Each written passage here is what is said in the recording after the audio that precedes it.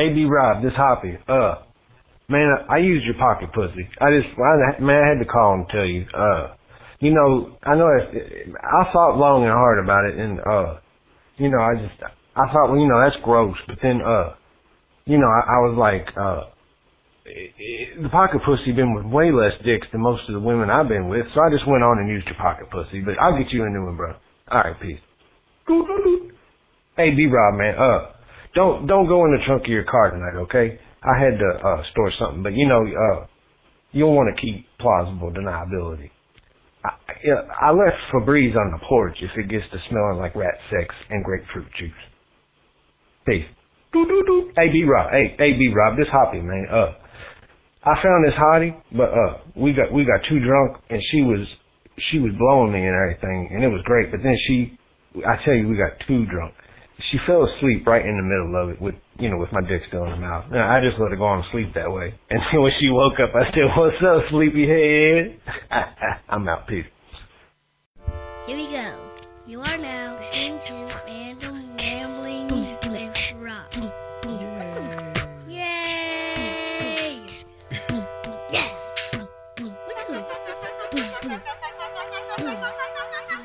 This is the anthem, you're ready for some random shit from Rob. Now everybody stand up and lift your arms. Put your hands in the sky like you're pinching stars. Go piss on Mars! What? It's so random, it's all gravy. The podcast is Rob, yeah, go crazy. Yup. And all kind of shit like that. That's what Rob says when he runs off track. Fun fact, tuck that in your brain. Fuck that, nutsacks, we act insane. In the fast lane, still smooth like butter. Rob, dude, you one cool ass brother. Motherfucker. You might hear that about every other word, but who's keeping count? The ramblings get so random, what's happening? I'm babbling so much you can't handle me. Chattering teeth sound like a battle axe bashing the beat. Don't laugh when I speak, cause really, we're just some idiots. I ain't talking about a little bit, I'm talking fully illiterate. Like little kids trapped in a grown man's body, acting a fool like Lindsay Lohan party. Like it's a party of life, we party all night. Blackout, that's how we party it right. Hit the Walmart cause we bored as shit. Instagram and upload the vid. Look at Rob hanging out in the Walmart for no reason, just Instagramming. Got his phone out, walking around looking at himself like, hey, look at me, I'm walking through Walmart. It's so random, Rob. It's so random, but that's what we love. Random ramblings with Rob. Random ramblings. Motherfucking, random freaking ramblings. motherfucking, Random freaking ramblings. Random ramblings. Random ramblings. Blah blah blabbities. Blah blah blabbities. Blah blah blah. What up, everybody? This your boy B-Rob, and I am back with another edition of the Random Ramblers with Rob podcast. First and foremost, I'd like to thank you, the listener, for coming back each and every week and listening to my podcast, or however you listen to podcasts. And if you're a new listener, I'd like to thank you for taking a chance and listening to all my nonsense and everything. It's a Sunday morning, and I would like to say Happy Father's Day to all the fathers back there, like you in another room or something. You know what I'm saying? Back then, I'm looking in the window and I'm pointing at you and you and you and you gonna love me. Whoa. I like that song. Xbox One booting up in the background. I heard some tremendous news. That new Xbox X, whatever the fuck that's coming out, is gonna be able to play all the Xbox games. That means from the original Xbox to the 360 to the Xbox One and the current version. So 4 generations of video games you will be able to play on the new Xbox. At least I'm hearing that secondhand, so it may or may not be fact, but nonetheless, it is very exciting. I hope it's just an update and I can do that shit on Xbox One and I ain't gotta hurry up and dump cash into getting a new motherfucking Xbox. But anyway, happy Father's Day to all the fathers out there in the wizard world, or mothers playing that role because the daddy ain't shit. Hey man, it happens. Sad case, but it is what it is. And on this Father's Day, I don't have a guest. Well, actually, I do have a guest, and that guest is myself. I think about a year ago, I was on the Passersby podcast, hosted by Matthew McDonough, and I pretty much told my story about how when I graduated high school, I went into the military, got a girl pregnant, so on and so forth.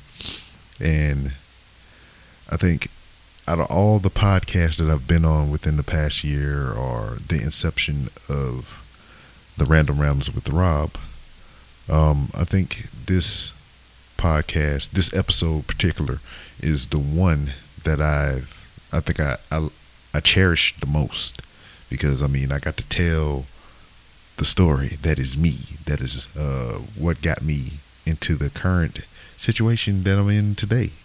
2 kids, an ex-wife, a new wife, a third child, 16 years of service, moving from state to state, and finally settling down in Houston, Texas. And it's an interesting story. It's one that I kind of told my kids, not in great detail as you're about to listen to now, but been through some shit. And I'm not putting this episode out there to glorify me and the man that I am, because man, I got fucking problems. And I don't know, I just really enjoyed this episode. And when I was an instructor, when I was still in the military, I would get these 18, 19, 20-year-olds coming to me fresh from the civilian life, fresh from out of high school and everything, and not knowing shit about the world. And I tell them this exact story that you're about to hear today, because they should know it. They should know that, they may not go through the exact same thing that I've been through, but they need to be careful in the choices that they make. And this story is all about choices. It's every single choice that I made that led me to where I am today. So I'm gonna let y'all just listen to it. I mean, because I just aped the whole episode or whatever. I mean, it's Matthew's intro, his whole show, I pretty much just recorded and placed into this one for this week and everything. So, yeah. But before we even get into our guest today, which is me, we have a message from the voicemail champion, Jody B. And he's telling you youngins to watch The Throne. Ladies and gentlemen, I'ma get cars, I'ma get clothes, I'ma rock dudes, I'ma fuck hoes, I'ma smoke weed, got a lot of drinks, stepping out, Gator, Coca-Cola, man, I need it in my life, I want it in my life, come put it in my life, I'ma keep it in my life, hey! What's up, you bunch of motherfuckers? It's that motherfucker Jody B. Now, I decided I'm done with all this battle rap bullshit. I ain't doing that no more. You motherfuckers know I can't rap. So I'm gonna get back to what I do best. Hoppy Rogers, hearing all these badass stories, and I understand now I gotta step my fucking game up. So, I'm gonna tell you a story. Y'all watch The Throne, I got a little something to tell you. So, back in 2009, let's just say the boy Jody B wasn't on the best path. And in that year, I had some pretty crazy shit happen, had a friend of mine die very close to me, and in the process, your boy got arrested. Now, I learned some things that day, got a little flim-flam with a search warrant, and them motherfuckers went in and ripped my house apart and found everything. Everything! By the time it was all said and done, I had 2 felonies, 2 strikes against me. Maintaining a drug premises / possession of a controlled substance, and simultaneous possession of narcotics and a firearm. Now, that's not to say that I'm a drug dealer, because that wasn't the case. It just so happened that shit's illegal as shit. So to anybody that didn't know, now you know. But this is a 2-part story, because I remember some funny things about the day I got arrested and some shit that happened, later that night. And then also I had a little rendezvous with the chick who ended up being my bail bondsman. Now that'll be the story for another day. You'll have to tune in if you want to hear the rest of that story. You know what I'm saying. So this is about getting arrested. Now, just some funny things that I learned that day. Don't ever sign shit without reading it. That's a good fucking point. I learned that when you're handcuffed in the back of a cop car, if your nose starts itching, you can ask the police all day long and they won't scratch your fucking nose for you. So if you ever find yourself in a situation where your nose itches and you're handcuffed in the back seat of a cop car, you can lean forward and scratch your nose on your knee. That's the best plan I had for that day. So anyway, I get to the fucking check-in and we're going through all the motions. They're taking my pictures and all that shit. Now, a motherfucker like me, I work all the time. I wear boots. So I got the stanky feet, y'all. It happens. So, as a preventative, I had that morning taken some baking soda. Oh, thank you, darling. I appreciate you cutting me off. Anyway, so that morning, actually the night before, let's start with that. My girl at the time's younger daughters had opted to paint Jody B's toenails. So I had a real nice, luscious, purple toenail polish on from the night before. And then that morning when I got up, I had poured some baking soda and some fucking laundry detergent into my boots and was trying to kill the stank on my feet. Now, here it is some hours later. I'm sitting at the check-in at the police station, and they say, all right, you've been arrested for these drug charges, this, that, and the other. We're going to go ahead and give you a strip search. So they stripped me down, and the first thing they said was, all right, take your motherfucking socks and shoes off. So I take my shoes off, I take my socks off. Now, I whip out my pretty purple toenails with all this gunky shit in between my toes from the laundry detergent, and they're kind of weird about that, and then it dawns on me, like, oh, shit. This is going to be a problem, because the next officer said, all right, take your boots, turn them upside down, and smack them together. Y'all, that tile was brown.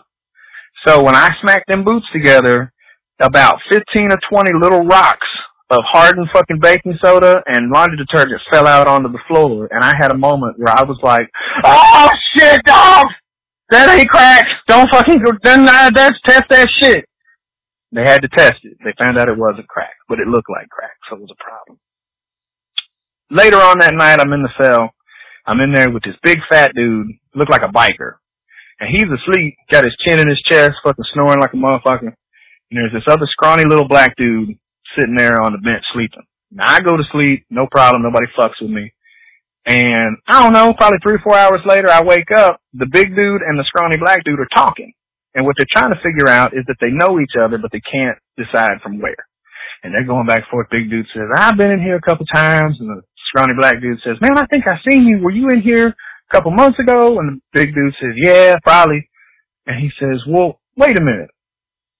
Aren't you the big white motherfucker that tried to buy some crack with a check? And the big dude goes, yeah, that was probably me. Bah, ha, ha. And they sit there and have a laugh. So that was funny. And then the only other thing was when we got ready to go, me and the dude I got arrested with, they split us up. They put him in a cell with this one wiry drunk dude, and we were getting ready to leave the compound. My buddy was paired up with the dude in that other cell, and he was taking a shit when we got ready to leave. And they said, everybody line up. And the dude was in the bathroom talking about, I'm shitting. And he was handcuffed to my buddy. And I remember my buddy told me he was thinking if that dude decided to take off running, he was going to rip that motherfucker's arm off that day, because there was no way he was finna get into mold trouble. So that's part one. I'll be back to tell part two. You motherfuckers hold out. Do you want to holler at me? At Po Boys Podcast on Twitter. The champ is gone. And Jody B continues to stake claim to that which is the voicemail championship or crown or king. Hey man, I appreciate everybody that be sending me voicemails, especially Hobby Roger, especially Jody B, Ray, Jared from the hashtag Blackout Podcast. And it's awesome. And you, if you're listening, you can send a voicemail too. You can do that by dialing 304-825-5762. That's 304-825-5762. And also, in addition to voicemails, you can send me an email. You know, some people get nervous when they talk on the phone. Shit, hell, I get nervous every time I do a podcast, and I've been doing this for over a year. It's a crazy thing. But you can send me an email. You know, some people feel comfortable writing out their words and sitting down at the keyboard and thinking about what they want to say and crafting email and everything. But I have an email here from one of the contributors to the show, Glenn Abbott.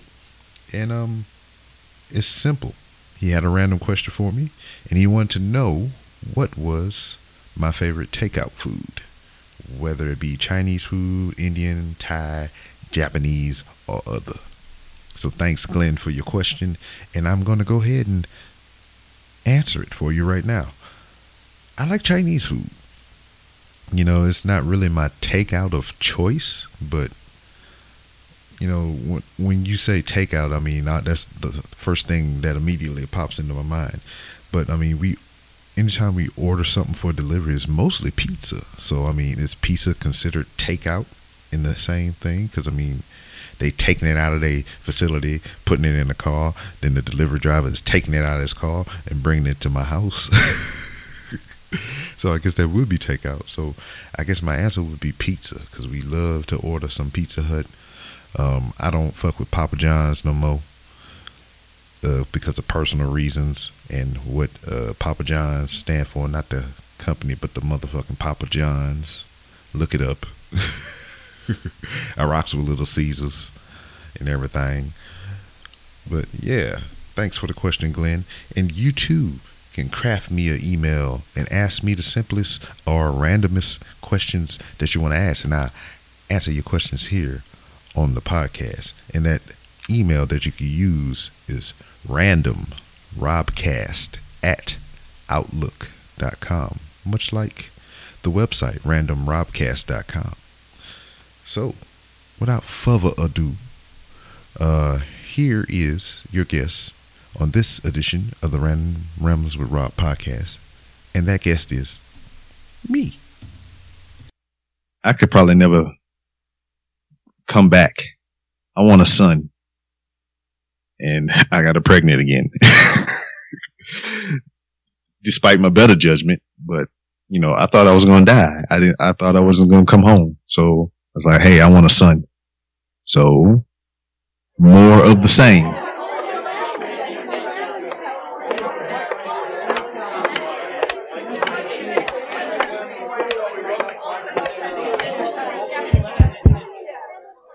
Welcome to Passersby, the podcast where everyone has a story to tell.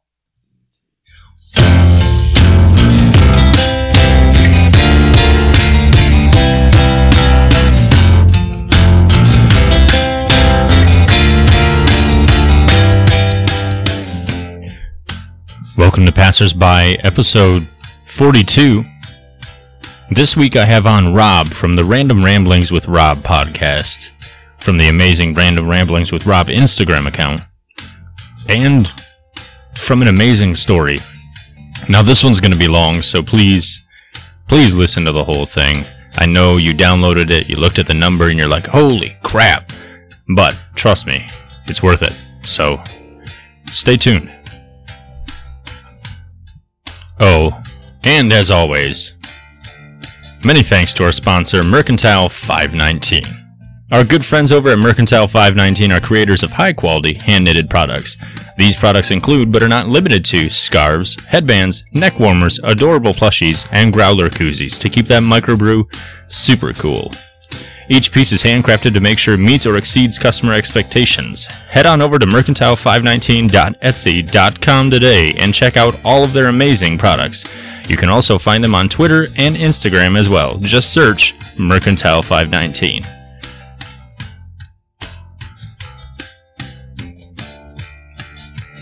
To the story.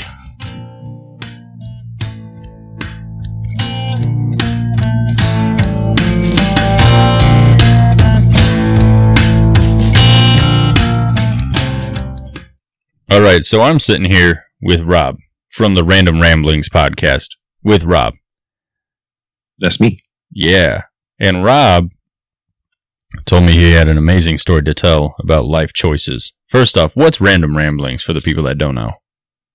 It's me doing as such. I ramble randomly about things and whatnots. So, kind of a free-form, open podcast where Rob, he'll either have a guest or not. You know, they'll talk and they'll just, it's open form conversation. It goes all sorts of places and it's really enjoyable to listen to. If you haven't, give it a listen. Please. And also, he's got a crazy awesome Instagram account where he documents everything in Walmart. Yes. So make sure to check that out. I just love Walmart. Understandable. I don't know what it is. And I don't know what it is, but every time I go into Walmart, I get this soul-crushing depression just washing over me. I don't understand that. I mean, that's what I hear from people. I mean, they go into Walmart and it's like, oh, this motherfucker here. Oh, hey, I'm sorry. Before we even go too far. You can do that. Okay, yes, because I use a lot of the vulgar language. It's a podcast. Yeah, it is. I feel like it steals some of the essence of the story if I say, hey, you can't say fuck. Please don't say fuck. But you just said it. That censors like a whole dimension of your story if that's what you're planning on saying. But at the same time, I mean, I know I cuss. You know, that's what I do. But like the Josh O podcast or whatever, he's a new podcast or whatever. He don't cuss at all. And it's just like, it's mind blowing to hear, you know, somebody talk for that length of time without cussing. Yeah. But anyway, free Walmart's medium. the shit. Walmart's the shit. Life choices. Where do we start? All right. We're going to start from the beginning. When I was a wee lad, growing up in the state of Louisiana, more specifically, Lake Charles. It's a couple minutes from Texas. Like, I can sneeze, I chew, I'm in Texas. So, growing up, I have a rather large family, and I'm the baby of the bunch. My mother had me when she was turning 40. And at this point, my father is 10 years older than my mother. So he was already 50 years old. So I was born. I'm the last of 18 children. And, damn. Yeah, I know, right? All my life, I've been around the military. My father is a retired Army. I have brothers and sisters and cousins and nieces and nephews scattered throughout every branch of the service. So I grew up around it all my life. And I knew at a young age, you know, that's what I wanted to do when I was of legal age. I was just like, you know, I want to travel the world with my family. I want to have a wife. I want to have kids. Because, I mean, that's what I was used to as a child. That's what I saw. I was able to go to all these amazing places throughout the United States, and not so much overseas, but I had a brother that was stationed in Texas. So I would go visit him in Texas. My sister was stationed in California. So I would go visit her in California and Kentucky and all these other different places. And I thought that was cool. I mean, I come from a traveling family. We drove everywhere. I didn't start flying in planes until, you know, I joined the military myself. But we're going to fast forward a little bit. Getting into high school. You know, it's coming toward my senior year, and I'm getting closer to graduating. And I'm like, you know, I want to start putting this plan into motion. I want to start, you know, getting prepared to join the military. I didn't know what branch I wanted to join at the time. I thought I was going to go the same way my father did and join the Army. But it didn't really work out that way. I wound up joining the Marine Corps because someone I knew that graduated the year prior to me in high school came back with the recruiting. You know how they just go do their little tour and try to help their recruiter recruit other people to join the Marine Corps or whatever. And he told me about it, and we were real cool. So it kind of drew me in. And in school, you know, I was decent. I felt I didn't really apply myself. I just wanted to really just do me and do what the hell I wanted. So I got into a little bit of trouble, especially when it came to the opposite sex and everything. I was just really finding my own and everything. And, you know, how teenagers are, how young people are. Oh, yeah. You know, you get a little whiff of something and then you all strung out like it's a drug or some shit. So, I always, with that mentality, like I said, I wanted to have a family and be in the military. So I wasn't one of those, you know, typical high school kids where I was trying to jump from girl to girl and get as much tang as I could. I wanted to have a girlfriend, you know, and try to build a relationship, which is weird as fuck coming from a teenager at that time. Yeah. But so when I got to I mess around and met this young lady, which later on wound up being my wife, and it was just done from there. I got strung out on the vagina, and I thought it was the best thing in the world because it was something I never had before, and young people, we don't know as much as a seasoned veteran. We think this is love right off the top. It's like, oh, you let me stick my penis in you. This is great. I'm yours forever. So we graduated, and just right at the end of graduation, she wound up getting pregnant. And I was just like, oh crap. I mean, it's really happening right now. I mean, she's pregnant. Like, oh crap. Starting to panic a little bit. Truth be told, my parents didn't like her so much because they felt she was a bad influence on me, which probably was because I did a lot of things out of my character behind this person because I thought I was in loves and everything. But as soon as I found out she was pregnant, went to the recruiter. I was like, sign me up. I want to leave right now. I want to get this stuff done. So now, was it a leave like, I want to leave, I'm getting the hell out of here? Or was it a leave like, I need to start providing, this shit's serious? Exactly. That's what it was. It was like, hey, my dream is coming true. I mean, I did it a little bit out of order, but nonetheless, it's coming true. I mean, she's pregnant. So me, being the person I was at that time, being raised the way I was, I mean, my parents have been together and married forever, over 30 years, longer than I've been alive. And, that's what I grew up with. I mean, I was fortunate enough to have a mother and father. So what I've learned as a child is like, when you're married, that's it. You're married for life. That's what this is. So I was like, fuck, well shit, I got her pregnant. You're going to have a kid. I mean, it's almost natural that I would have to marry her, not thinking that I could be a father to my child and not be with that person. So I was like, hey, recruiter, sign me up. And he was like trying to sell me the Marine Corps. I was like, hey, dog, you ain't got to sell me. I just said sign me the fuck up. I'm trying to leave. I got shit to do. So I left. And I went to boot camp. And throughout my whole beginning phase of training and everything, she was pregnant. And I was gone. So I missed out on the whole pregnancy with my first child. So she was going through it all by herself. I mean, she had my family and her family there to support her and everything, but I was gone through boot camp, infantry training, my job training and everything for the military. So I pretty much missed the whole pregnancy. When I got to my very first duty station, she was just about to come to term, and I was like, hey, the baby's supposed to be born in February. I want to take leave so I can be home in time for the birth. And it was like, all right, no problem. We got you down on the books for February. As soon as the time comes, you can go home and be with your family. Great. January 21st, 2001, my first child was born. I wasn't there. I was like, you motherfucker. Well, I didn't call the child a motherfucker, but that's what I was saying in my mind. So I got home as quick as I could, and that was it for me. I held my first child, was looking into her eyes. Her eyes about as big as mine, so was her head. And I was like, oh, this is great. This is my child. My dream is coming true and everything.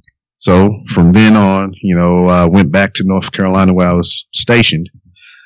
Started looking for places to live. I went back home on leave again, and we got married.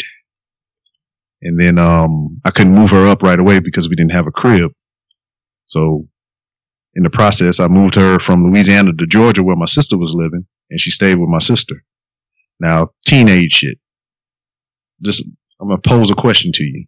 When you graduated high school, I mean, it might not be, might not be you. You might not be this type of person, but you can kind of group the majority of high school graduates.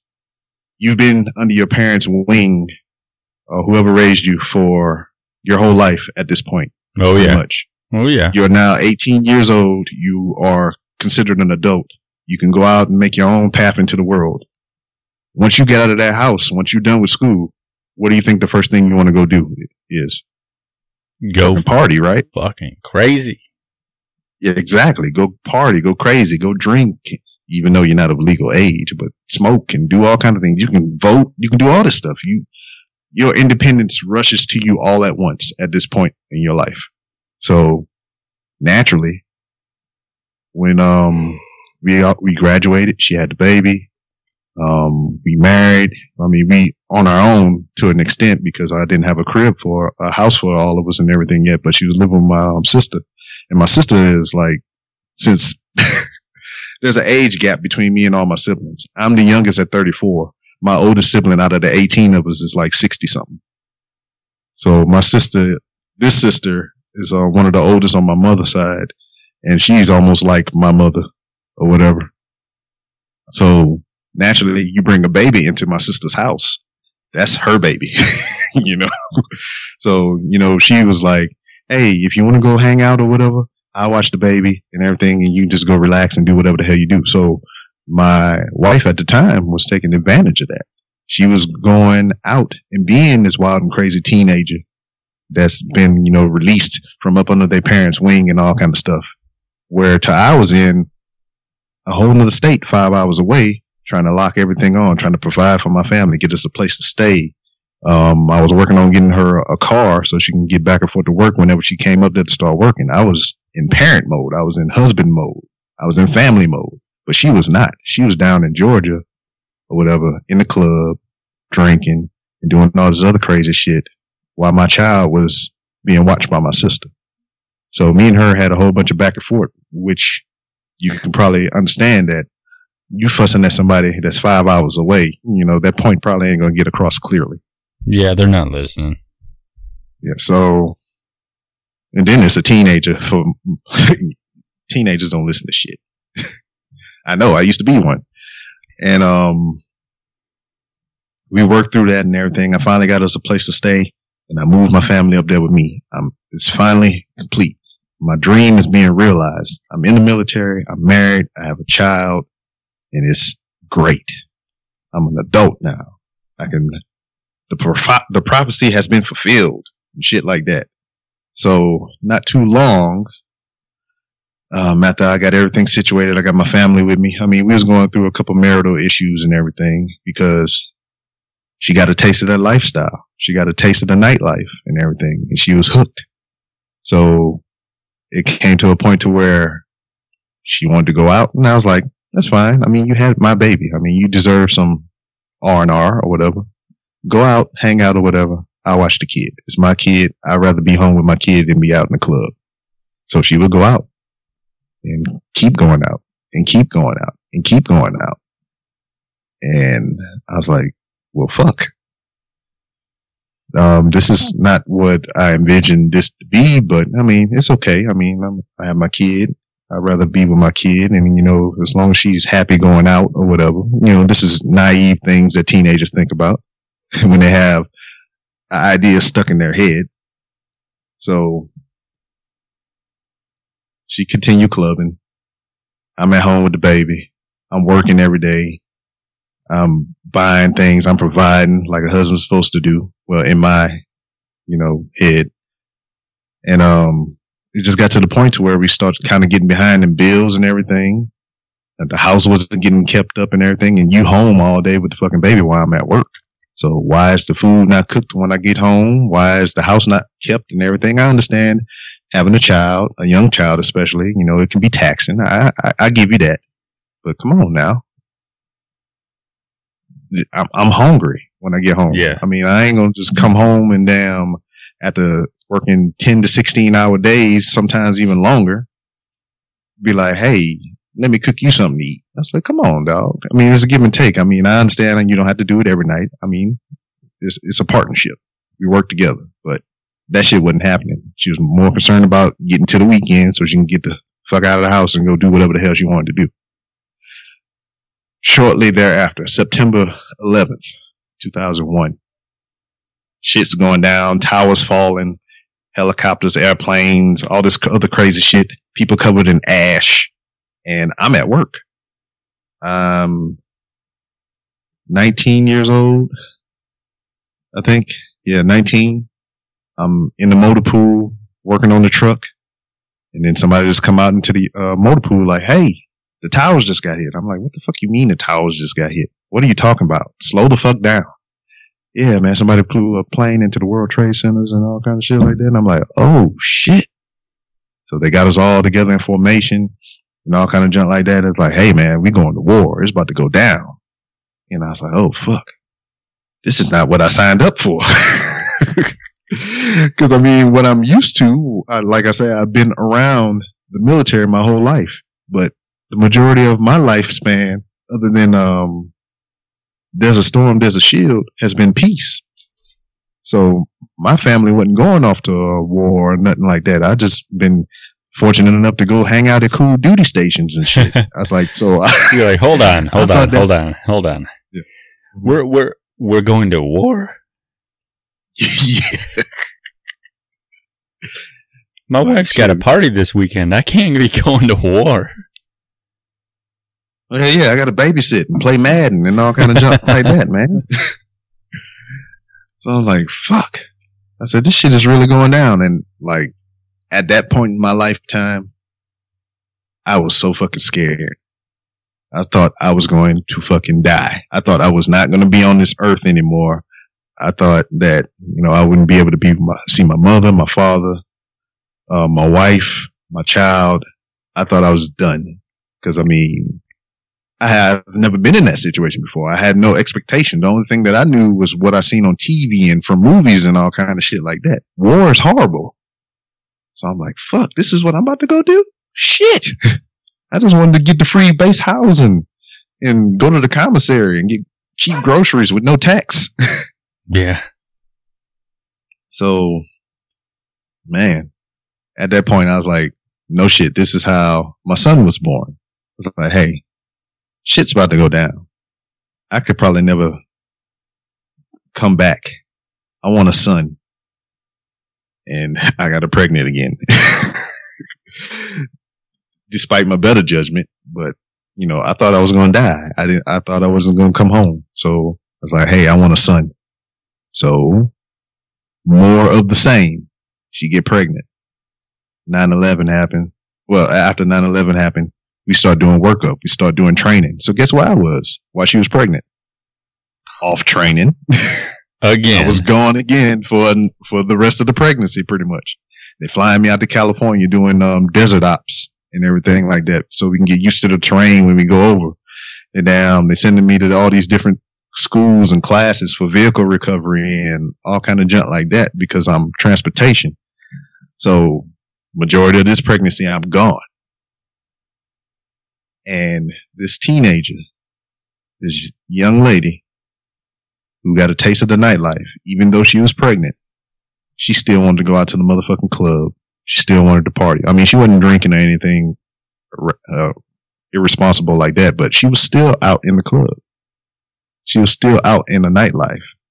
And even though we were having all these marital problems and all these issues because she wouldn't work, she just wanted to go out to the club and everything. It was to a point to where I was paying for daycare for my oldest child so she can go out and look for a job.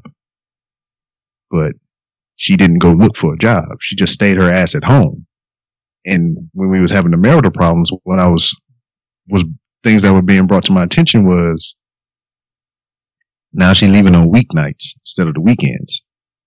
And she say, hey, I'm going to such and such house, one of her friend's house. And she come back late at night.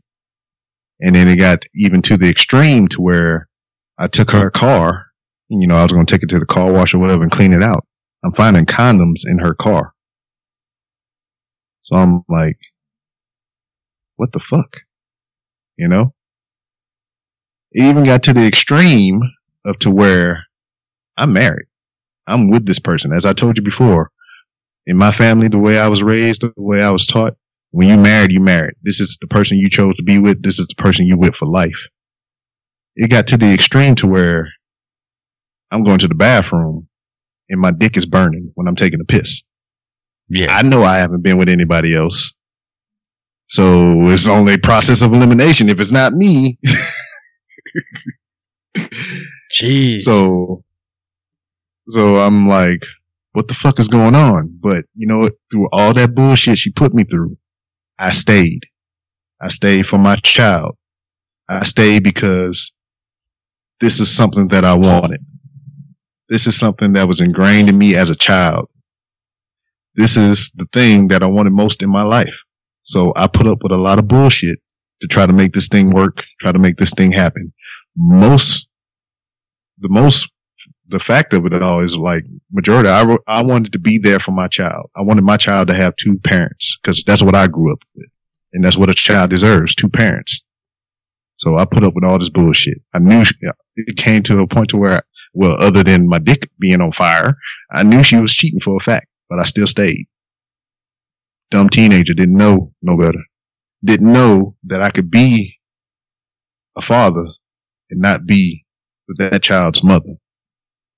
That I can be the best father that I can and not have to be with all that bullshit. You know what I'm saying? Yeah, that sounds rough. Yeah. Yes, it is rough. But I swear it gets better later. So you're ramping up. Yeah, we're ramping up. We're getting ready to deploy and everything. You're trying to figure out how to make shit work or not work. Exactly. And it was like a lot of times that I was at the edge. I was on the edge of the cliff and I was like, fuck it, I'm going to jump. We getting a divorce. I'm tired of this shit. You know, I see my kids when I can because I mean, hey, I'm a war man now. I'm going off to fight foreign battles and all kind of shit like that. So, but every time I got a toe over the edge, I was like, fuck it, I can't do this to my kids. It became more or less about her, but more about the kids. So right before I left to go to Iraq for the first time, when the United States first initially went into Iraq after 9/11, my son was born 12 days before I got on the plane. So I got to spend 12 days for my son. I actually got to see the birth, and I got to spend 12 days with him. After those 12 days, I was on the plane. I was gone for 7 months. That's crazy. And I'm in, I know. And I'm at this time now, with all the training and everything, all the time that passed, I'm 20 years old, about to be 21.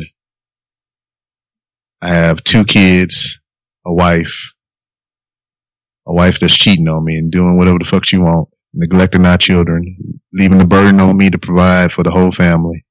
And now I'm not there to provide for my family.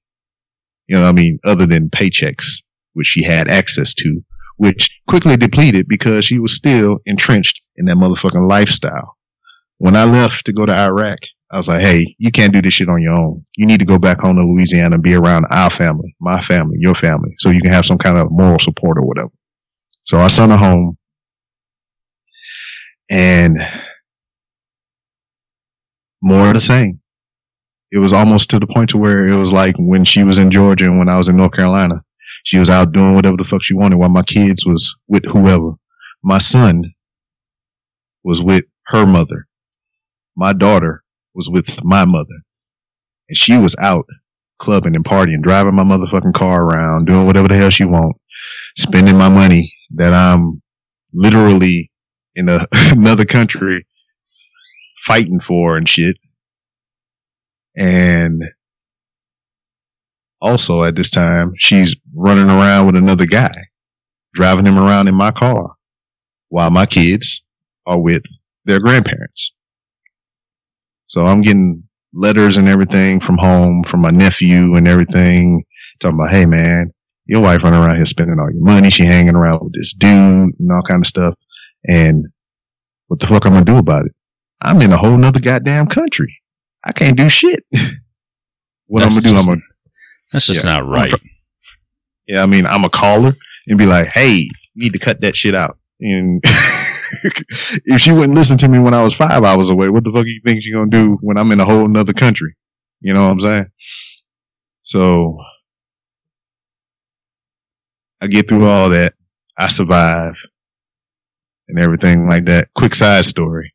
I was 20 when I went out there. I turned 21 and we didn't have too much of nothing out there because this was the first initial stage of us being there in the Iraq or whatever. So we didn't have like a base camp or anything like that. We was pretty much just rolling in trucks. So on my birthday, when I turned 21 in a dry country, which we could not imbibe in alcohol or whatever, but I mean, we couldn't do it anyway because it's fucking war. I don't want to be inebriated on a 50 cal, be like, I'm shooting up sheep and all kind of crazy shit, running over dogs and cats and all kind of crap. So what the Marines did for me, they opened up, we get these little packages of food called the MREs or whatever. Mm-hmm. And they found a pound cake. And they took some peanut butter spread over the top. They took some M&Ms and put 21 in it, and they took a whole, like a little book of matches and stuck in the top for candles. And they sung happy birthday to me. That pound cake isn't half bad either. No. That's a bartering chip right there. That's like, a treat, man. That and the granola. I'd be like, I got this pound cake, baby. What you want? It was almost like prison. It was like cigarettes and fucking pound cakes. Oh yeah. So that seems like a good spot to take a break. Mm-hmm. You want to take a promo break? We'll come back. Yeah. This is going to be a long episode, folks. Oh yeah.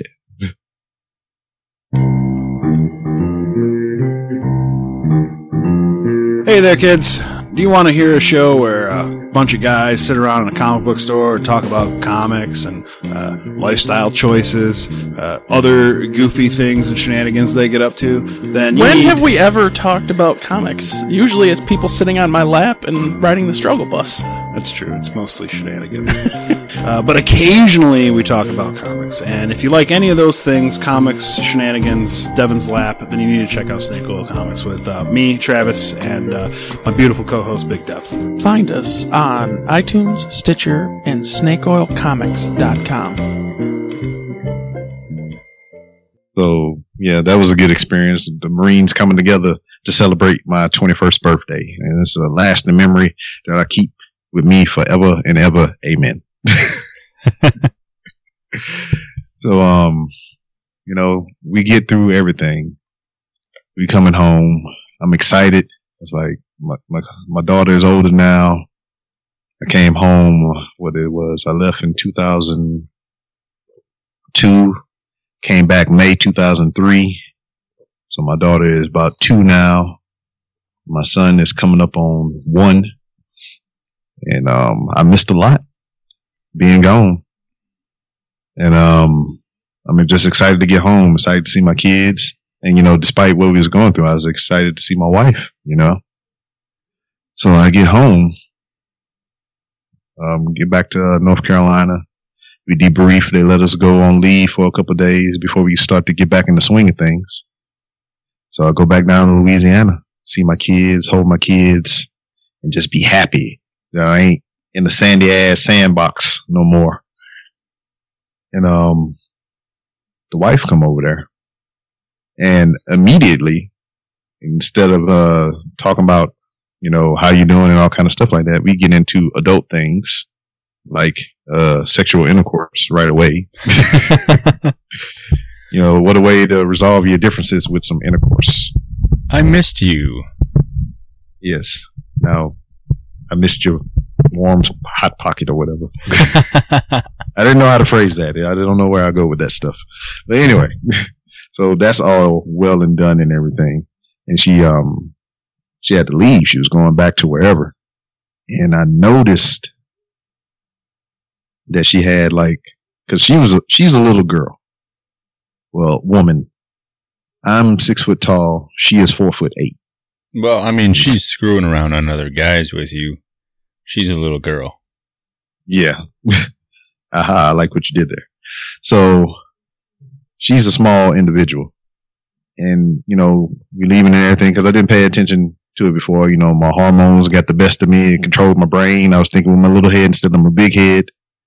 And what I'm noticing when she's leaving is now she got this pudge in her stomach.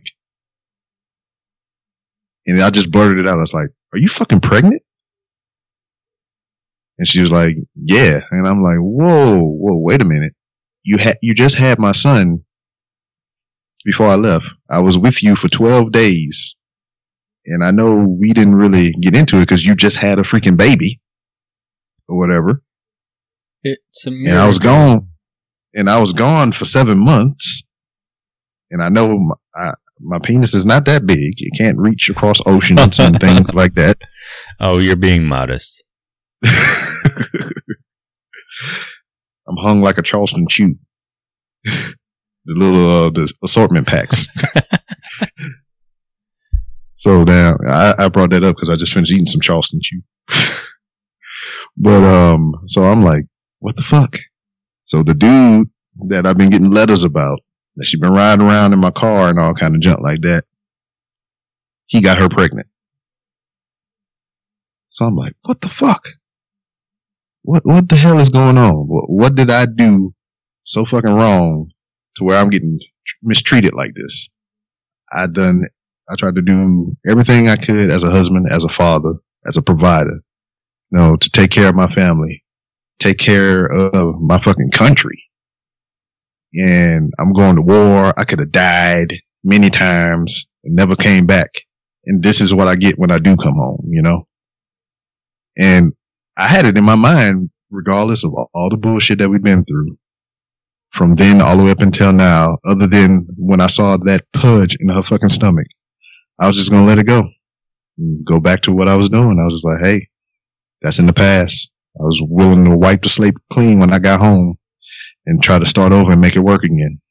But now I couldn't. I'm not about to sit here and raise somebody else's fucking child, especially if she's still fucking around with the dude and I'm there. So, filed for divorce.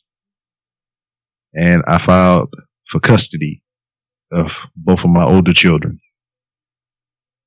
And I was granted custody because, she didn't really have a fucking leg to stand on. This whole time I was gone, she spun up all my deployment money, all my savings that I had. She was riding around with this dude, and this dude was selling fucking drugs. So she had drugs around my fucking kids. She wrecked my fucking car. And she went to jail with this dude behind some fucking drugs. So she went to jail while I was gone. All kind of shit. She got pregnant. She wrecked my car. And and she was on probation when I got back. So let's just think about this. Other than the pregnancy, she did all that other shit. And when I got back, I was going to take her back. I had it in my mind that I was going to take her back and try to make it work. So, in all reality, in my mind, her getting pregnant by that dude saved my life pretty much. Because I would have been probably sitting there for however long and being depressed and putting myself through all kind of bullshit because this is what I thought I wanted. This is what I thought I wanted as a child, all the way up until adulthood. I wanted a family. I wanted to be in the military. I wanted to have children. I wanted to travel the world and just be happy. But I didn't get that. I got dealt a bad hand. So the pregnancy saved my life pretty much because, years later, I'm with my wife now. We've been together going on 8 years. We have another child. Both of my older children live with me now. And it's fucking great. If I didn't go through all that bullshit, I probably wouldn't be where I am today. But at the same time, if I would have used my brain, if I would have put some thought and actual effort into what I wanted to do with my life and everything, instead of just being impulsive and jumping on it when I saw opportunities, I might have not end up in the situation that I wound up in. So, this is a life lesson. Just because this is something is, you want something so bad. You want it more than anything in the world. Doesn't necessarily mean that you need it. Just because you want it doesn't mean you need it. And everything like that. So this concludes part 1. Part 1? Oh, geez. Yeah, because there's more. There's a lot more. All right. You want to get into part 2? Yeah, let's roll right into it. All right, roll into it. Boom. So, I put that. Chapter 2. Round 2. Fight. So I get that. I get all that behind me. I mean, I go through the whole divorce process. I get custody of my kids. Now I'm a freaking 21 years old, single dad with these two little kids, a 1-year-old and a soon to be 1-year-old and 2-year-old. And it was fucking rough and everything like that. And at that time, I felt like I was a failure and everything because, I mean, it was the thing that I wanted so much, to have a family, be in the military, you know, have that life that I've seen my whole life. And, I was just down and all kind of junk like that. But, going through, there was a period to when I was going through the divorce process and the custody process that my kids weren't with me. They were still in Louisiana. I was still stuck in North Carolina for the time being until I can get everything straight. So a little bit of time passed before my kids actually came up to stay with me, you know, full time. And during this time, you know, I was like, man, you know what? I never got to live that life that she got to live. I never got to be that wild and crazy teenager that freaking went out and did whatever the hell they wanted. So this small amount of time to where I was like alone, I tried to take advantage. I went out to the club for the first time. I went to a strip club for the first time. You know, I did these things that I missed out on this whole pretty much 3-year span that I got out of high school. And, I was still kind of in that mode of wanting a family, you know, wanting a spouse and all kind of junk like that. Because, I mean, coming up as a high schooler, I mean, I had girlfriends. I didn't, as I stated before, I wasn't trying to jump from girl to girl and get, you know, some of that hot pocket out of. I was trying to form a relationship. How stupid that shit was. But, you know, I went to a club one night and I got smashed. It was almost a recurring thing every weekend. I turned into who she was. Every weekend come around, I would go out and get smashed, get drunk out of my freaking mind almost. But I was fortunate in a sense because you're going to hear about it on the podcast this weekend. I kind of explained that story to an extent, but this is the other part of it. I had a friend that lived literally around the corner from the club that we would go to. So I would drive to their house. I would pregame at their house, and I would stagger my ass to the club. And then I would be in the club dancing and carry on and getting shit-faced in the club even more. So I met this one female that night. And usually, I mean, it was a routine. I mean, I did it so much every weekend. I would go to the club, I would drink, and then I would find a young lady to dance with, do a little bump and grind and all kind of stuff. And, you know, if I got lucky, I got lucky. If I didn't, oh well. Lights come on in the club, I go home, sleep it off. So this particular night, I met this one female, and we danced the whole night. From the time I got into the club and we made eye contact and met each other, we was drinking, we was dancing and all kind of stuff. And like I said, it was routine. I mean, I was just there to have fun. I wasn't really trying to get any of that glorious hot pocket out of nothing like that. I was just trying to party, live that life that I missed out on. So the lights came on in the club closing, everybody clearing out, and shit. It was instinctual to me. I just kind of turned and I was walking out the club. I was about to go back to the place to go to sleep. And she grabbed me by the wrist and she pulled me close and she kissed me ever so passionately. And I was like, oh, whoa, hello. My name is Rob. What is your name? And everything like that. And she's like, walk me to my car. We can talk a little bit. I was like, all right, cool. So I'm drunk out of my mind. I'm staggering side to side and everything. I'm talking to this female that I've been dancing with the whole night, trying to form sentences that sound coherent, but it really wasn't. It was more like, you like movies and stuff? So what I do remember from it, get to a car, is whatever year it was. I think it was around 2003 or something like that, going in 2004. It was whatever current year model of BMW it was. It was like cobalt blue, had rims on it. It was a fly ass car. And I was like, in my mind, I was like, oh shit, I got a sugar mama. And I'm sitting there, I'm talking with her about this whatever current year BMW it is, looking all fly with the leather interior and all kind of shit like that. And I'm standing by this car and I'm talking to her or whatever. I'm getting a phone number and all kind of junk like that. And,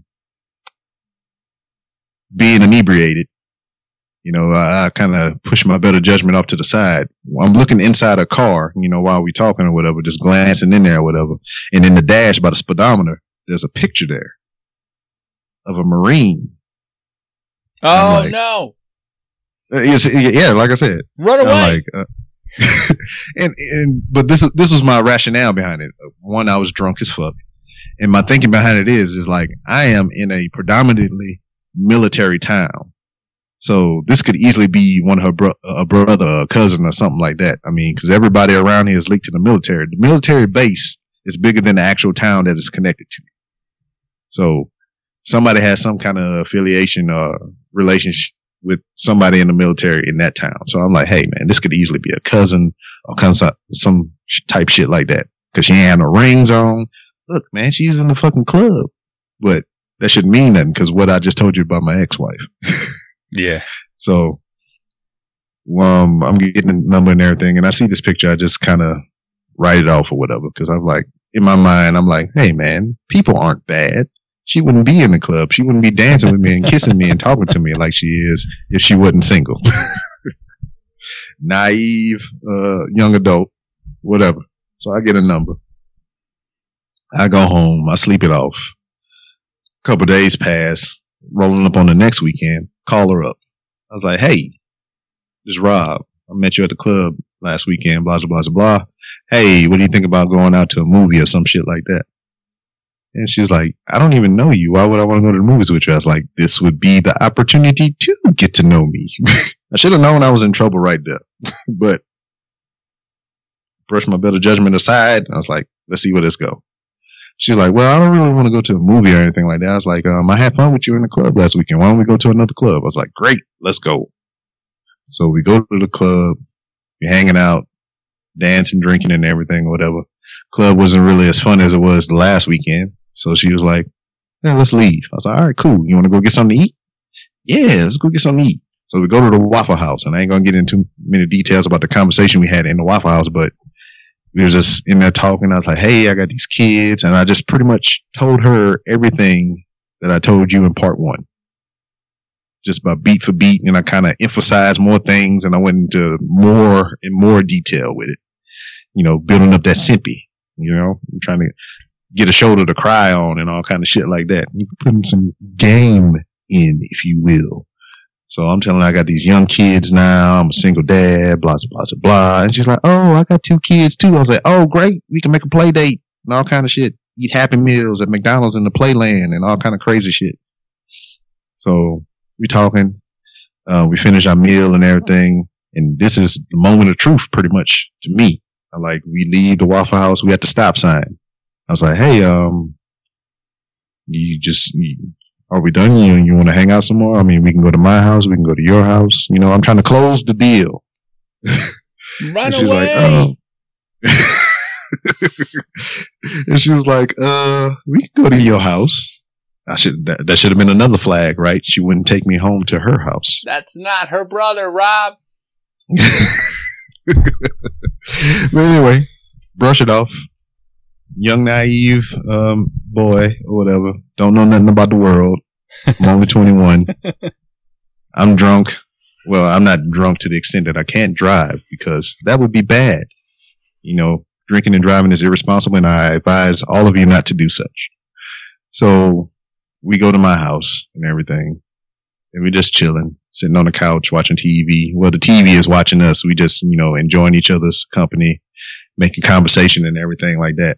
And here I am not being, you know, well versed in, too much in the art of, wooing a woman or whatever, because like I said, I've always been in relationships. So I didn't really have to, you know, put too much effort into it. You was my girlfriend or whatever. I mean, we together. I mean, I didn't have to try to tell you all these different things and all kind of stuff to kind of hook you or whatever. But I mean, this is almost a foreign concept to me. So I'm sitting there. I was like, how do I go about closing the deal or whatever? I mean, when I had a girlfriend, I just, you know, put my hand between the legs or do some, touch a hot spot and damn, here we go.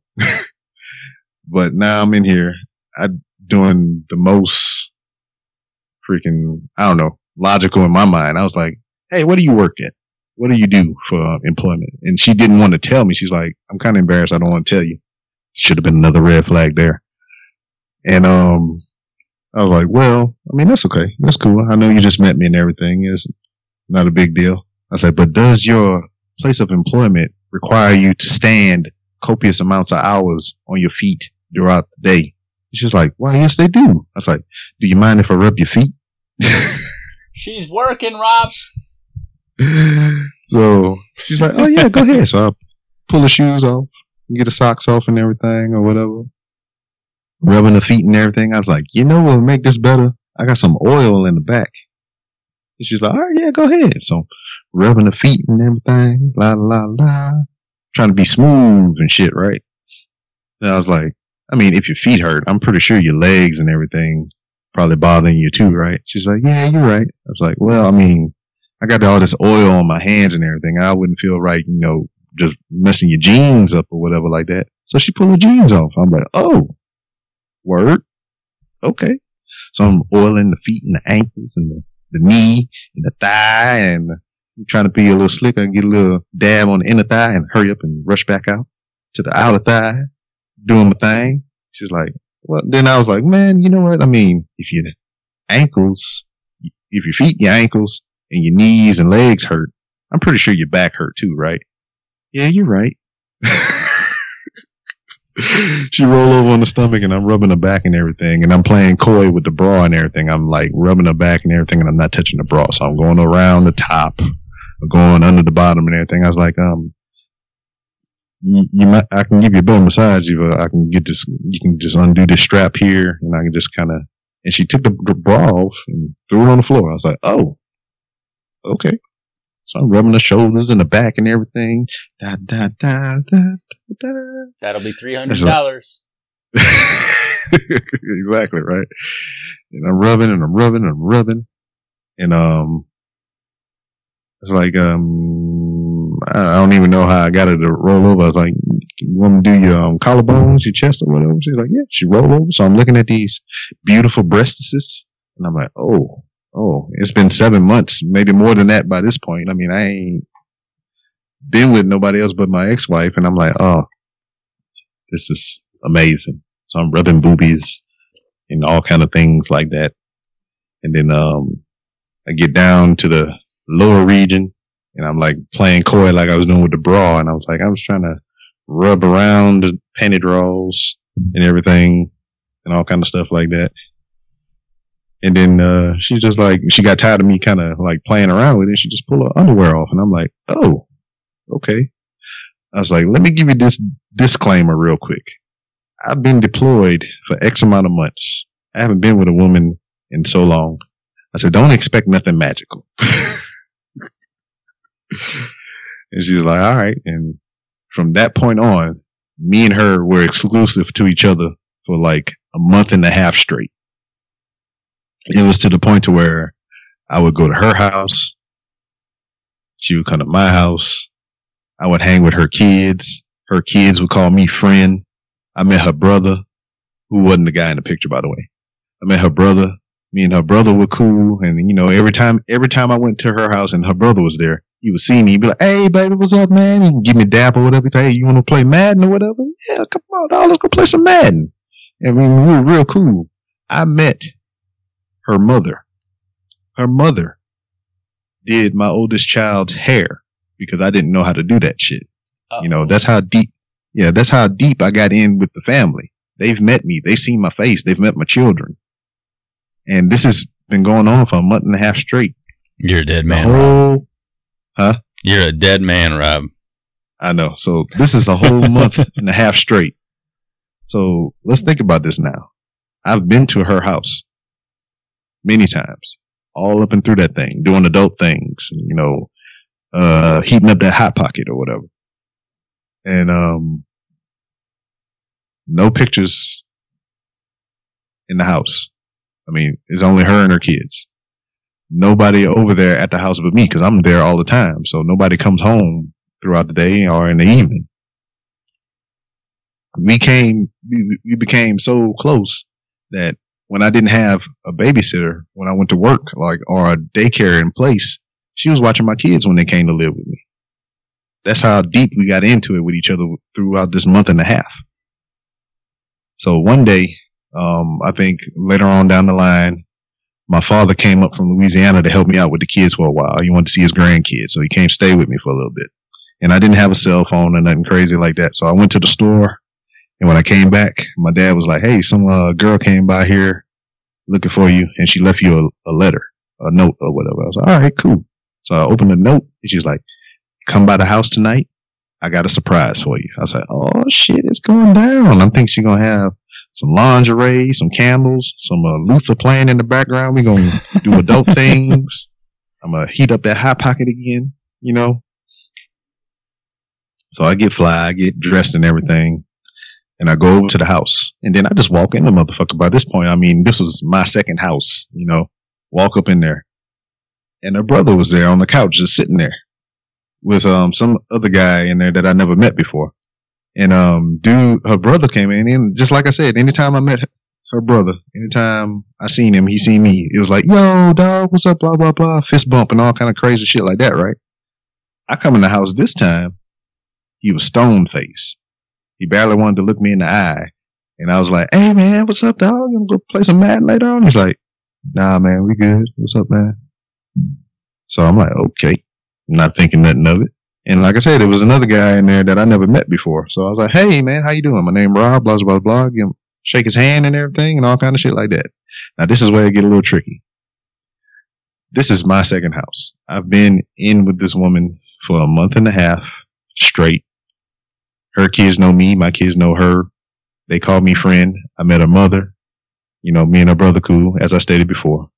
She came out of the back room or whatever. And it was like a movie. Everything was going in slow motion. It was like, da-da-da-da. Fucking doves was flying up behind her. Fucking golden sunbeams was shining down on her.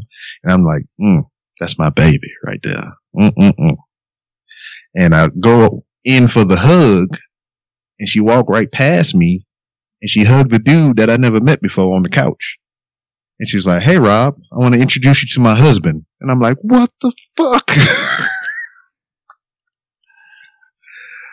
Oh, fuck. So, man. Damn. That was her husband. Yeah. She introduced me to her husband. And you didn't see that coming? No. You refused to see it coming? I refused to see it coming. Like I said, I was that deep in with that family. Mother met me. She didn't say shit to me. Brother met me. We was cool. Didn't say shit to me. The kids, they didn't speak about their daddy the whole time. That whole month and a half, they didn't say shit about their daddy. I've been to the house, in and out the house. There's no pictures of their daddy. There's no pictures of her husband inside that house. She hid him well. I didn't even see that picture that I initially told you about in the car no more. That shit was gone. All of it. So for a month and a half, we was in a relationship, more or less. She was watching my kids, dog. Watching my kids. Yeah. While I was at work. So, I mean, would you been hip to something like that? I mean, this was an elaborate ruse. No, I wouldn't know. So, I mean, I've heard of PTSD. I've heard of out-of-body experiences. But in this moment, it was like I was living through a blackout. Like, you heard of people blacking out and not remembering what happened while they was blacked out? Oh, yeah. It's like I was blacked out, but I was cognizant of everything that was going on. It was like I was trapped inside my body while my body was doing some other shit. I mean, I didn't flip the fuck out. I didn't, raise the bullshit flag or nothing. My body was just calm, cool, collective. On the outside, I was like, hey, how you doing? No problem. And just carrying on like everything was cool. But inside my head, I was like, what the fuck is going on? What the hell did I do? Why is this happening to me? Oh, God. I'm fucking screaming at myself. I was like, you dumb motherfucker. I'm just going through it inside of my own head while I'm just on the outside. I'm calm, cool, and collective. It got to the point to where I actually got to the dinner table to eat with this motherfucker. I'm sorry. Yes, it's cool. I mean, it's a funny story. I tell this to my students every week. Well, not every 7 weeks. I tell them this story. So Yeah, I was dumb as fuck, but I was like, man, I'm sitting at this table with this woman that I've been fucking for a whole month and a half straight in her house, in my house, some other undisclosed places that I would not mention. And that's this dude's wife. And now I'm sitting at the fucking dinner table eating pork chops and green beans with this dude.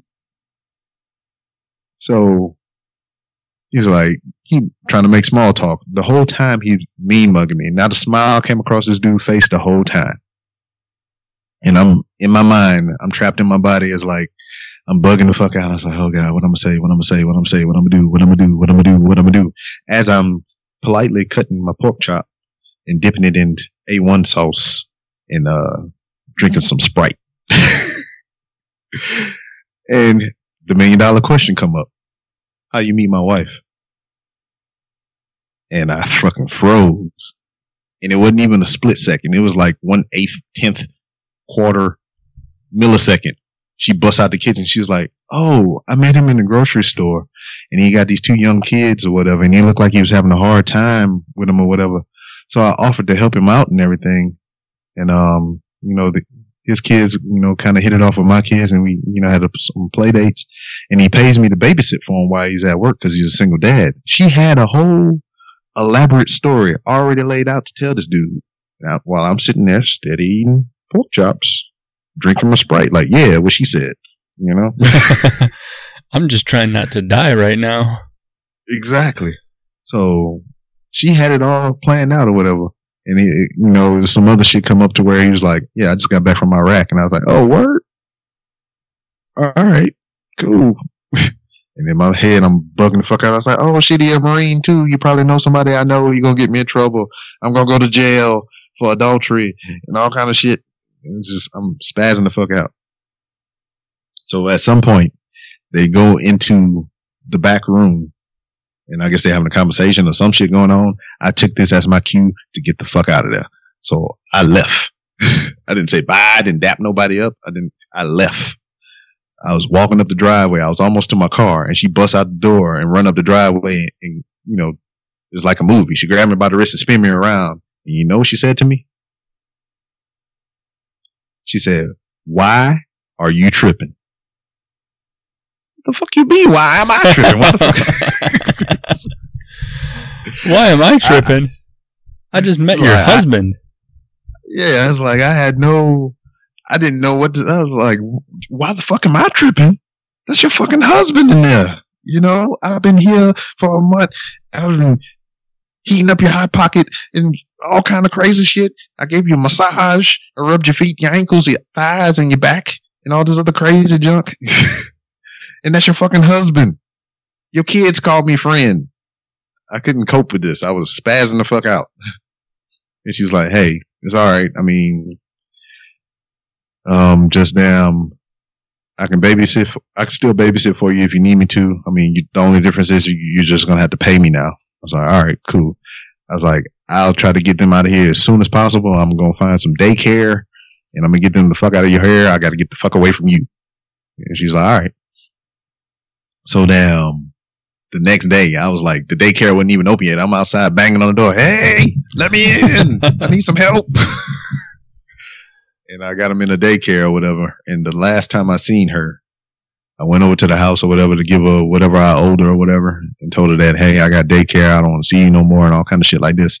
And she was, before I can even really tell her any of that stuff, she was like, hey, I can't babysit for you anymore. And I was like, no shit.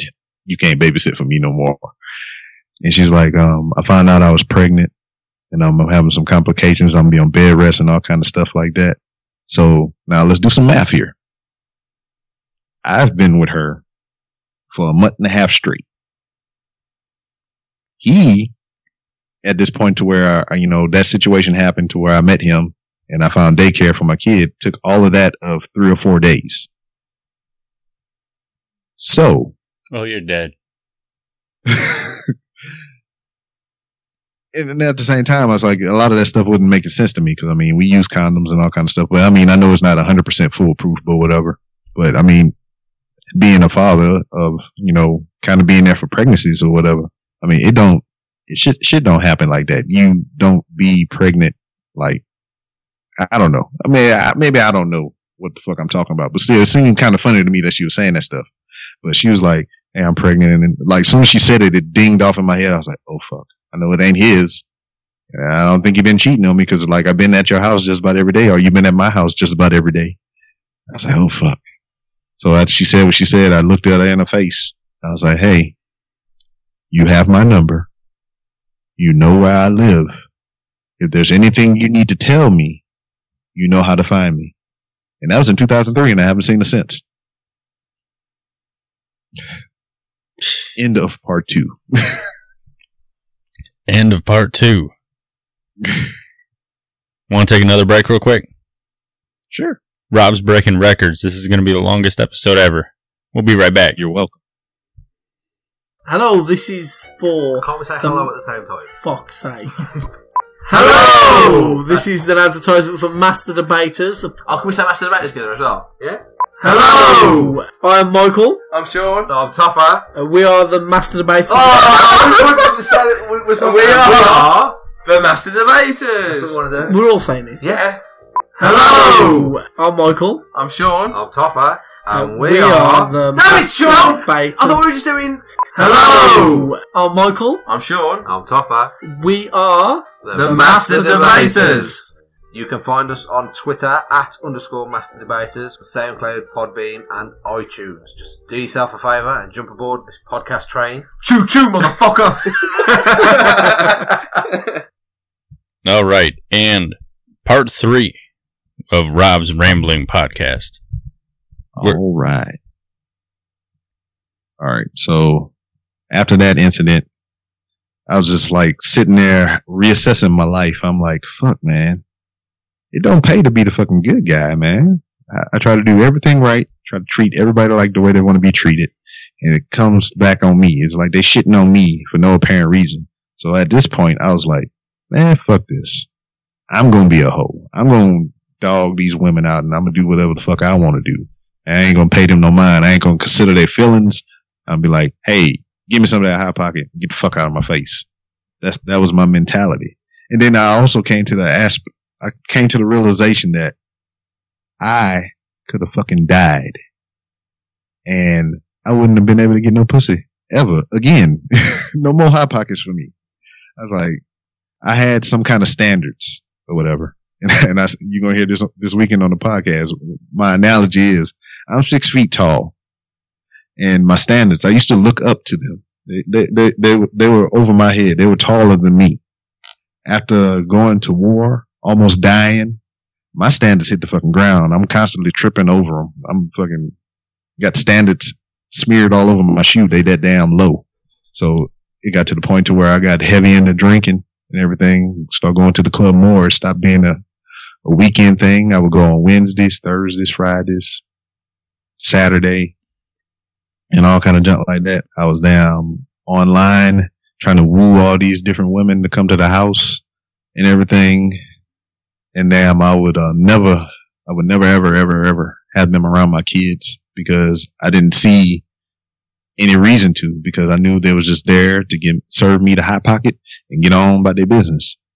I mean, there was no need for you to see my children once and never see them again. So I was like, I shielded them from that. I made adequate preparations. If I knew I was going to have a young lady over to the house that night, I got a babysitter, had them watch my kids for a couple hours or overnight, do my thing, send them on their way, never see them again for most occasions and all kind of stuff. And I was just dogging people, man. It was just like, I go to the club, I get wasted, I hit on anything and everything. It got to the point to where I didn't care if they were attractive or not. It was just like, you fucking?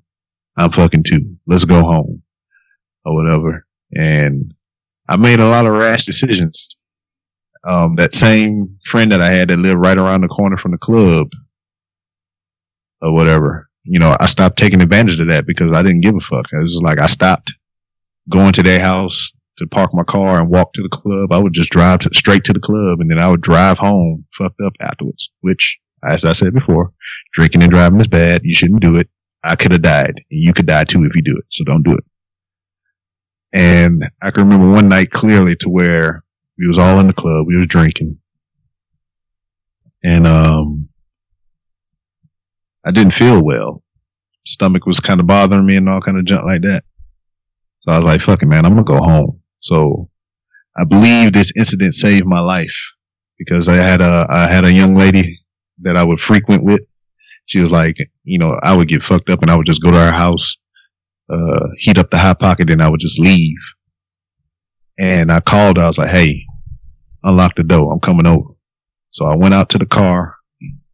And when I got in the car, I put the key in the ignition and I tried to start the car. And every time I would start the car, I would get sick and I would throw up. I had to open the door. I was like, and I mean, it was bad. I mean, it felt like all my insides was coming out through my mouth. It was like horrible. So I was like, oh, I'm glad I got that out of my system. I go to try to start the car again. I was like, oh man, this is bad. All right, fuck it. It's got to be all out now. Try to start the car again. So that was 3 times in a row I tried to start this car and drive off. And my body just wouldn't let me do it. So I was just like, fuck it. I threw the keys in the back window. I reclined my seat and I slept in the parking lot till like 12 o'clock the next day. And then I drove home like nothing happened.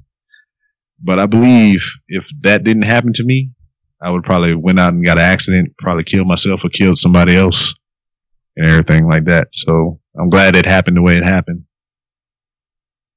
But that girl, the one I told you just now, I would just, that's all she was to me. She would try to open it up and make it something more than what it was, but I wasn't trying to hear it. I wasn't trying to, she's like, hey, you want to come to this party with me? I'm like, nope. Whenever you get back from the party, call me. I'll come over, heat that Hot Pocket up, and then I'm gone. And you know, she wasn't the only one that I was frequent with or whatever. It was just a whole bunch of other girls I would do the same way. But her, she was like the one, she was my go-to pretty much. And I would go to her house, do these things, and I would just leave. She tried to talk to me and have a conversation. I just wouldn't hear it. And now I just like, you gonna let me come back and do this again anyway. So why the fuck is we even trying to have a conversation? You know what I'm here for. So pretty much that ran its course. And, she didn't want me to come over anymore and all kind of junk like that, which was understandable, but I didn't really give a fuck. And then from that point on, there was a couple other series of events to where, you know, I just got sick of that life. And then I was kind of turning in on myself or whatever. It was like, you know, how did I feel when this shit was happening to me? So why am I here now doing this to somebody else? You know, that's not how I was raised. That's not how I was taught.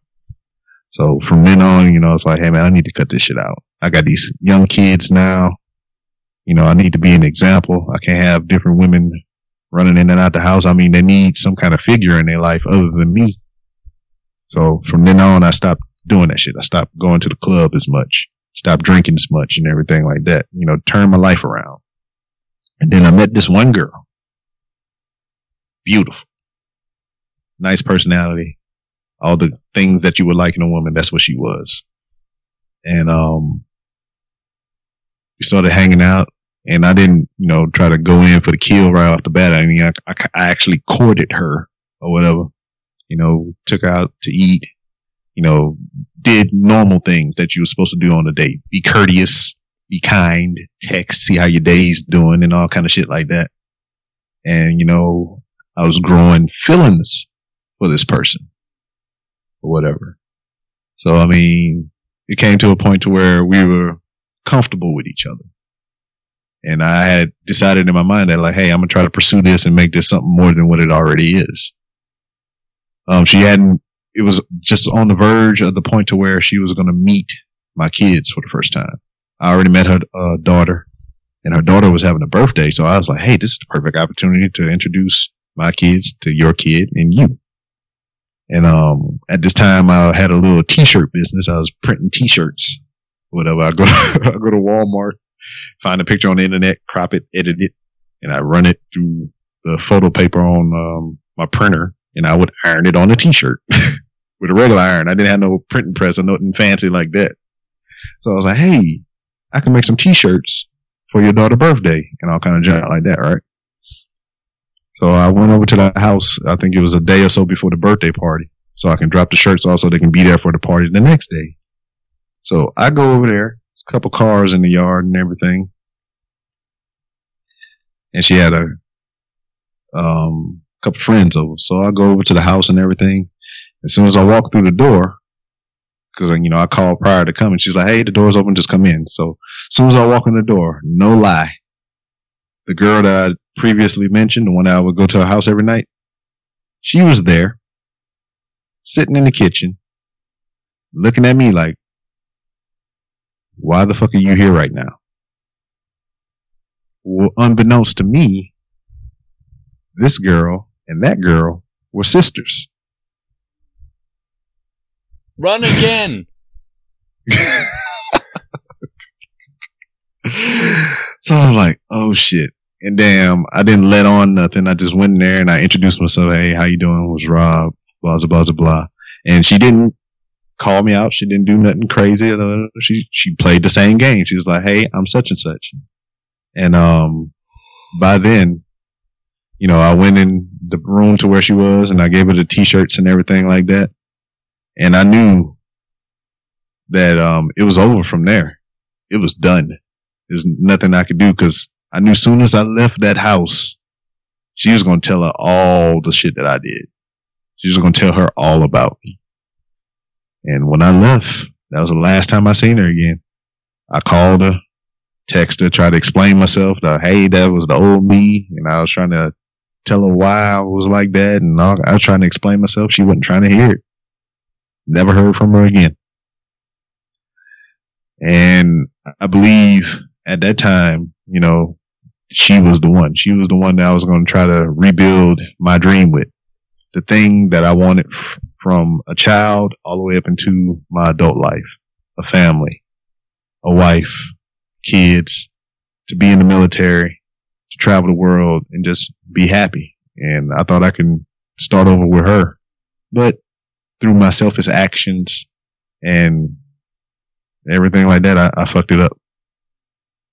And here I am today, many, many years later, through different circumstances and relationships, and it led me to the woman that's in the other room right now, Mrs. B. Rob, who's currently a writer on my blog, on my website, because she has a creative mind. She fucking smart. She wrote a book, which is on my website that you can look up. It's on Apple Books or iBooks or however the fuck that shit work. It's like really cheap. I think it's under $5. You should get it. Not you, but you could. But you could tell other people that's listening. Yeah, happy birthday. And and I'm happier than I've ever been. I got this great woman. My kids are here with me. And it's just fucking great. But if I hadn't gone through all that bullshit, if I hadn't put myself through all that bullshit, if I didn't try to learn from my mistakes, I wouldn't be here where I am now.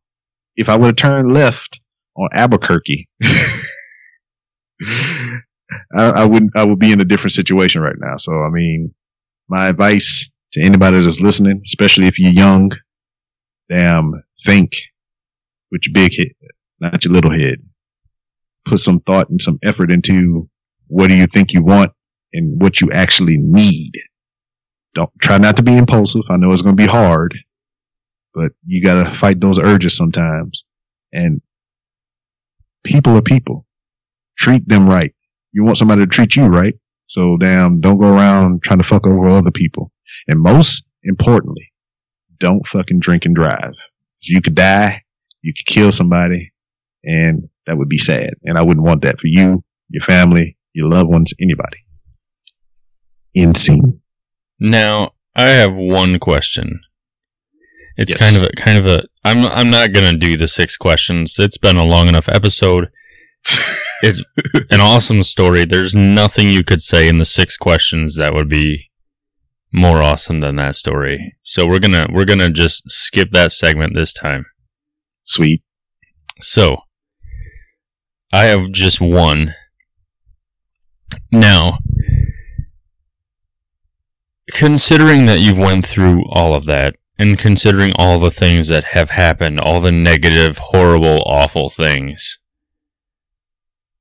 would you change anything about the timeline?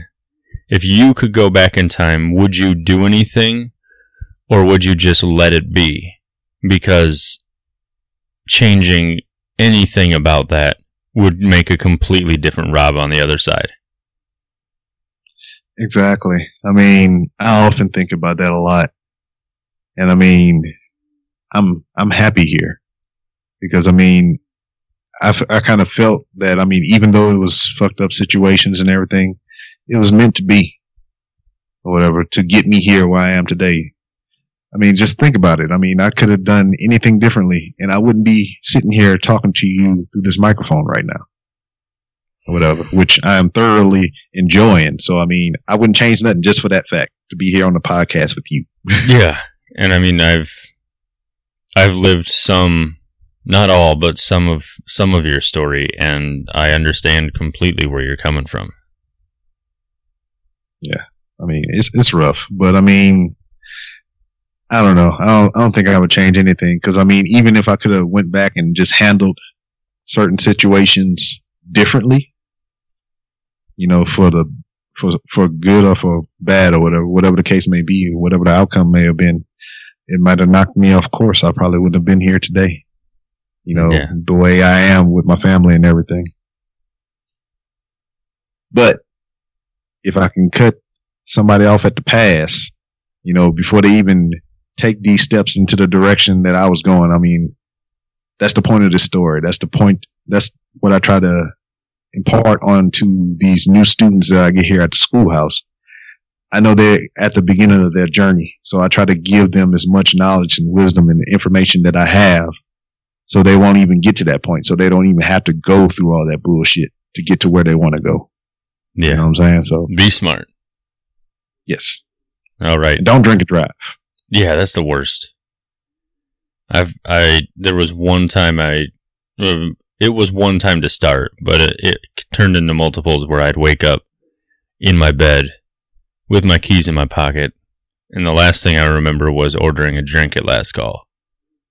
Exactly. Oh man, those were horrible nights. And then you hear it on the. I'm not going to spoil it too much, but you're going to hear it if you listen to the podcast.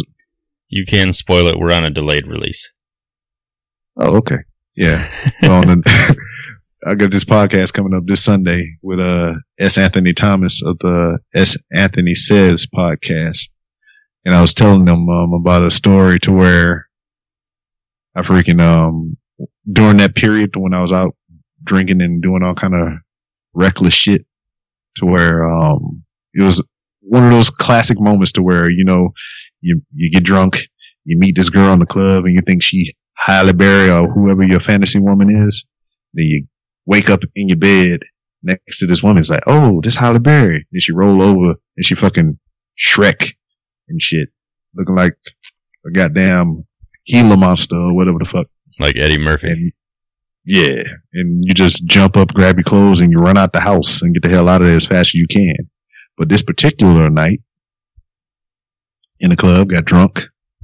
And my mission specifically that night was to come off with a tender, crunchy, crispy, flaky crust of the Hot Pocket to my home. And I was striking out. And it was last call. The lights was getting ready to come on, and everybody was like scattering to go to their cars to leave the club. And this one fat, ugly motherfucker walked across my path, and she started dancing in front of me, and she had a thong hanging out.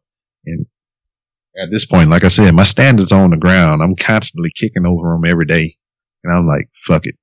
I was like, hey girl, you keep dancing in front of me like that, I'm gonna wind up taking you home.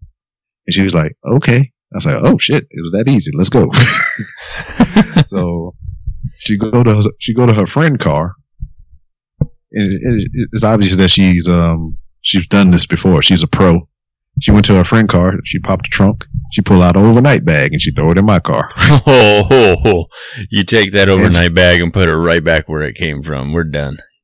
So now, and you've been there before. This is where the blackout happens. Poof, lights are out. I wake up in the bed. It's like, oh man, what the fuck happened? I was like, oh shit. It's that ugly motherfucker from the club. So, alright. So I get up, start to get my shit so I can make the dine and dash or whatever, right?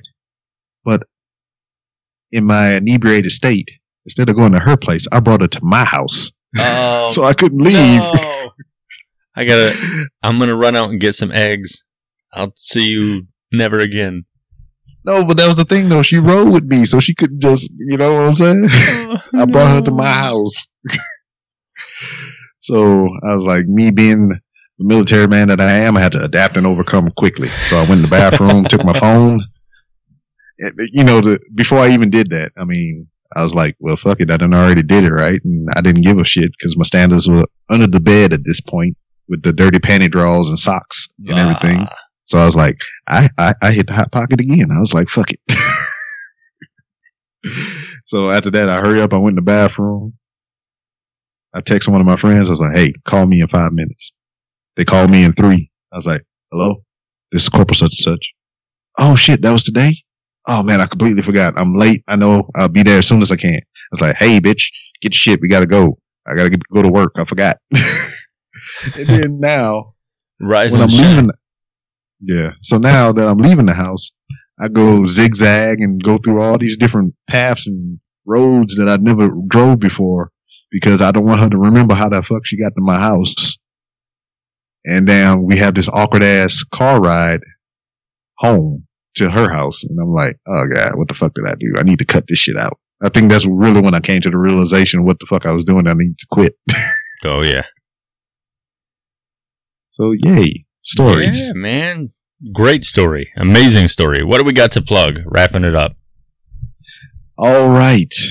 As mentioned previously, you can go to my Instagram account, which you can find at Random Ramblings with Rob. You just put that in the search bar. It'll pop up. You know my logo by now. Or if you don't, you can type Random Ramblings with Rob into iTunes. You can see what that thing looked like and you subscribe. Leave a comment. 5 stars. 4 stars. And give me anything, really. I mean, just say hi. Something. You can go to my website, which is randomrobcast.com. And you can go down to the bottom of the page. You can see my wife's book that I spoke about earlier because she's creative. She got a mind and she's talented. And she also writes on my blog. You can click on the social tab. You can find all my social media accounts. I'm on Twitter, Instagram, as I said before, Facebook, which I'm the only one that posts on my Facebook. So be friendly, like my Facebook page, and come post some random things on my Facebook wall. It's fun. I like to hear from you. And Twitter, of course. You can follow me at It's B-Rob. That's ITSBROB. And the show has a Twitter account, which you can follow at RRR_podcast. You got to sound like a pirate. You got to be like R_podcast. So that's 3 R's _podcast. And I like pie. And obviously from all the stories you heard, I'm in the Hot Pockets. There's only one specific brand now since I'm married. I've been eating this Hot Pocket for 8 years now. So, yeah, high five. That's awesome, man. Podcast is awesome. I'm loving it. So, that was awesome. I'm enjoying it. Thank you. Thank you a lot. Yeah. So I guess we just got to say, take it easy. Take it easy for sheezy. Everybody have a good day or a good week. Or life. Yeah.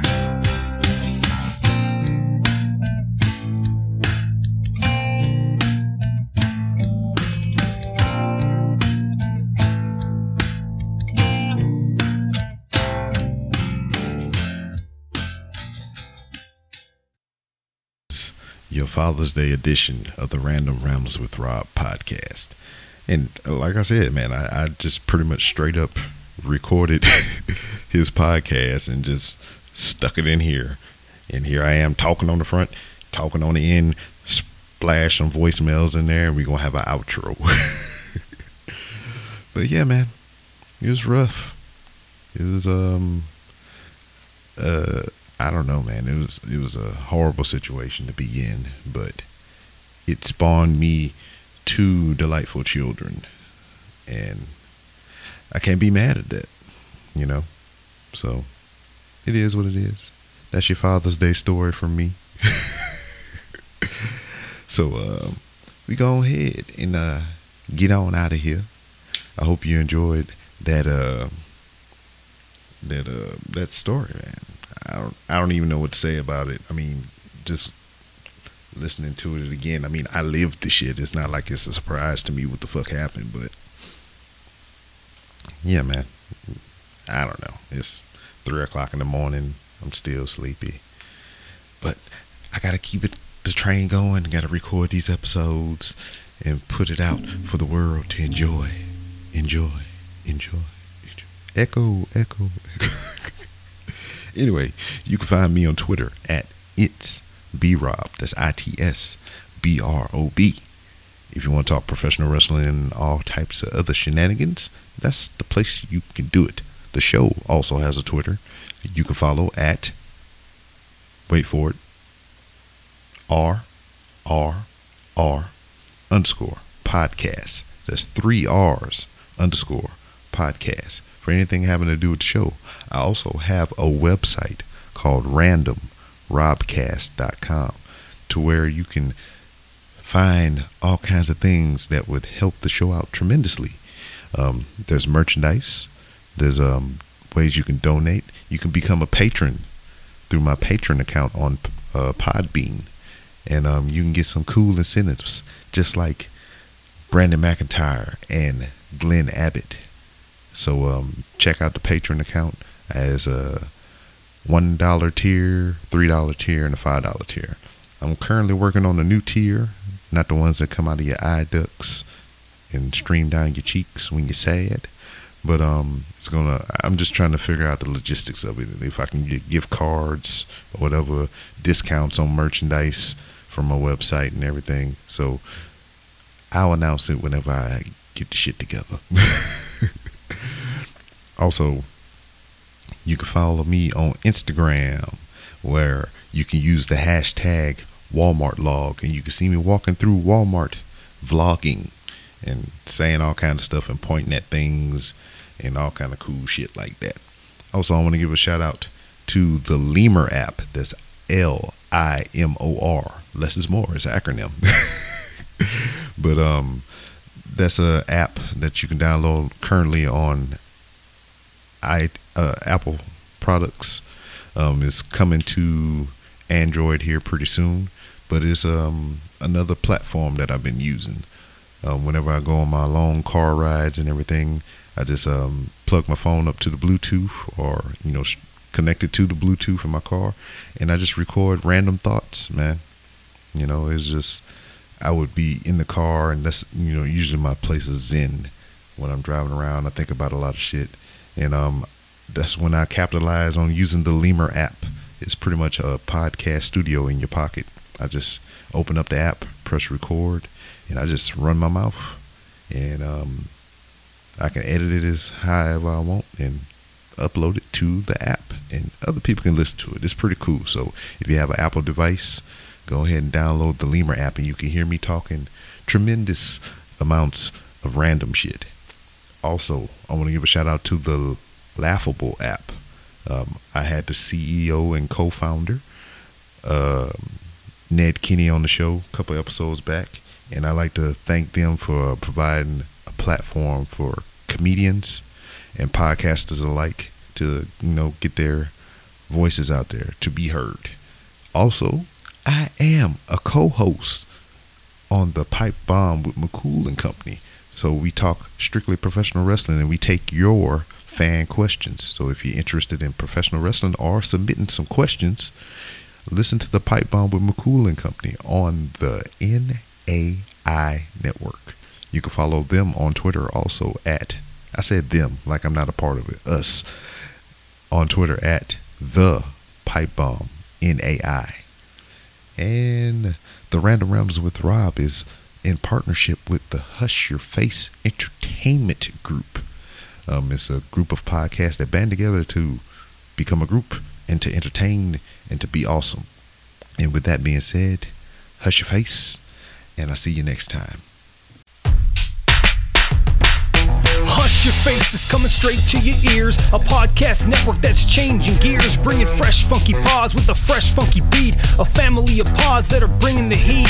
There ain't no stopping us. Keep coming back to us, sick ass pods that'll make you hush. www Hush Your Face. www Hush Your Face. www HushYourFace.com.